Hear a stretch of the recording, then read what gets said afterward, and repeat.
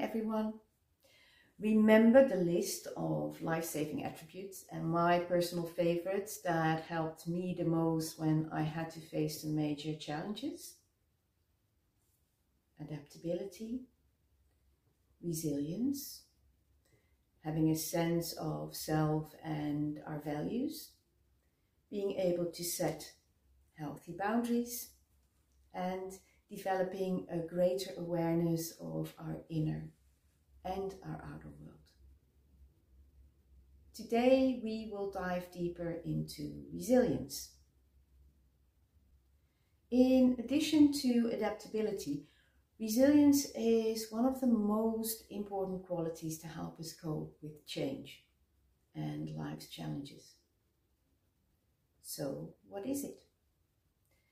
Resilience is typically defined as the capacity to recover from adversity and difficult life events. It is our ability to bounce back when we go through a rough period, like say a divorce or losing a job.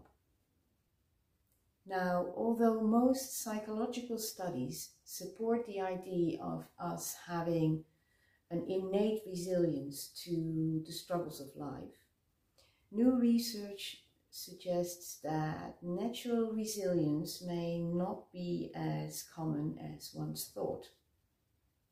When we are confronted with a major life-altering event and or major life stressors, we struggle considerably and for longer periods of time.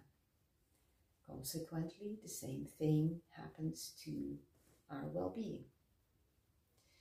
It turns out it depends very much on what kind of adversity we encounter.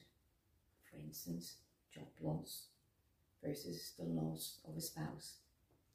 And it also depends on how well we are able to deal with the negative emotions and the negative thoughts that we create around that situation.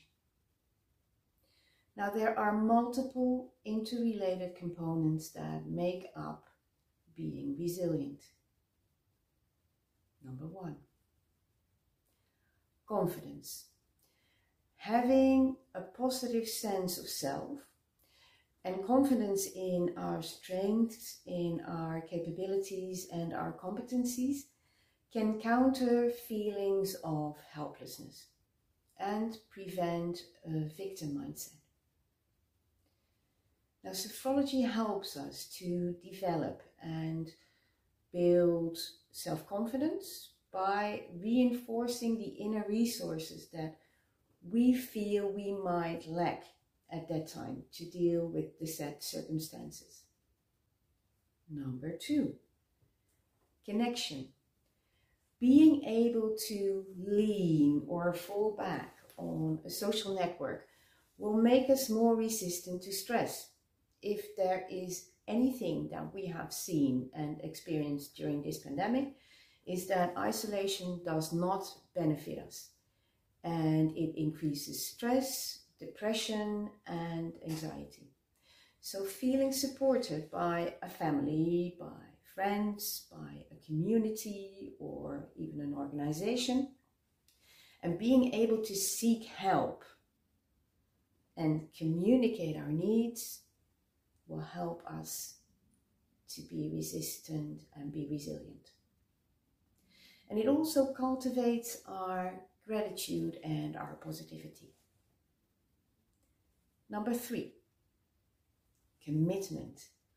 The wanting to move forward and to not stay stuck. It is this sense of inner drive for a more positive future and having a focus on certain goals.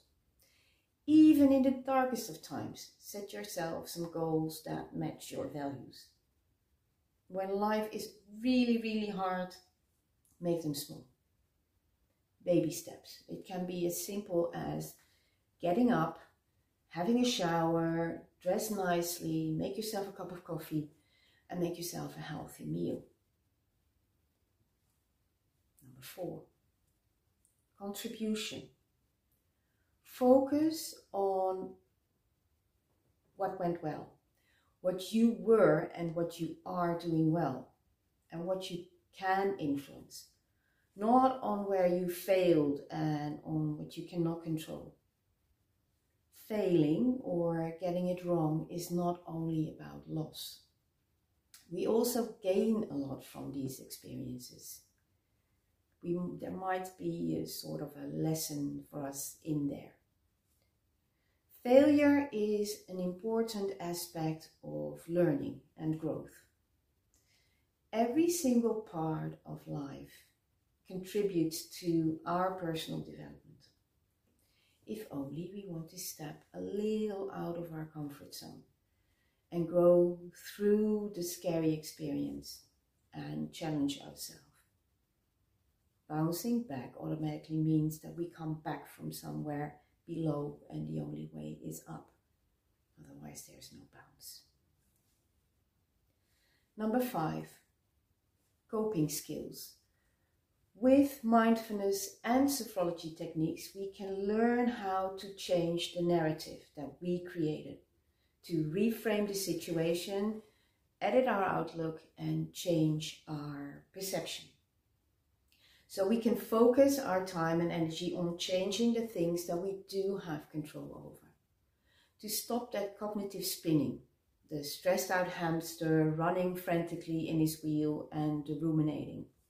Those ruminating thoughts.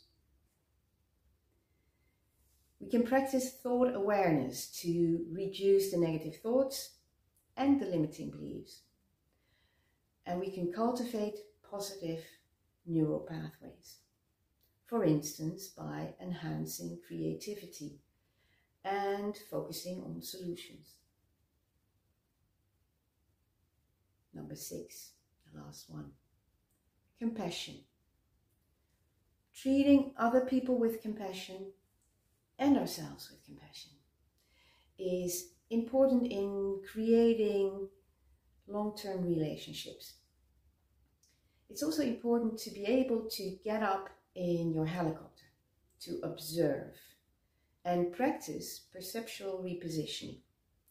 This mindfulness integrated cognitive behavioral therapy technique is a great tool to help us step back from our limited perspective and to get a distance from our own emotional interpretation of any given situation.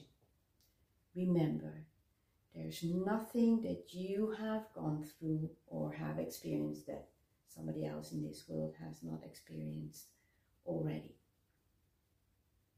And you never know what is going on behind closed doors. Now, if you, with all the innate resilience that you have, are confronted with a life event that is so overwhelming that you could need a little support, please do reach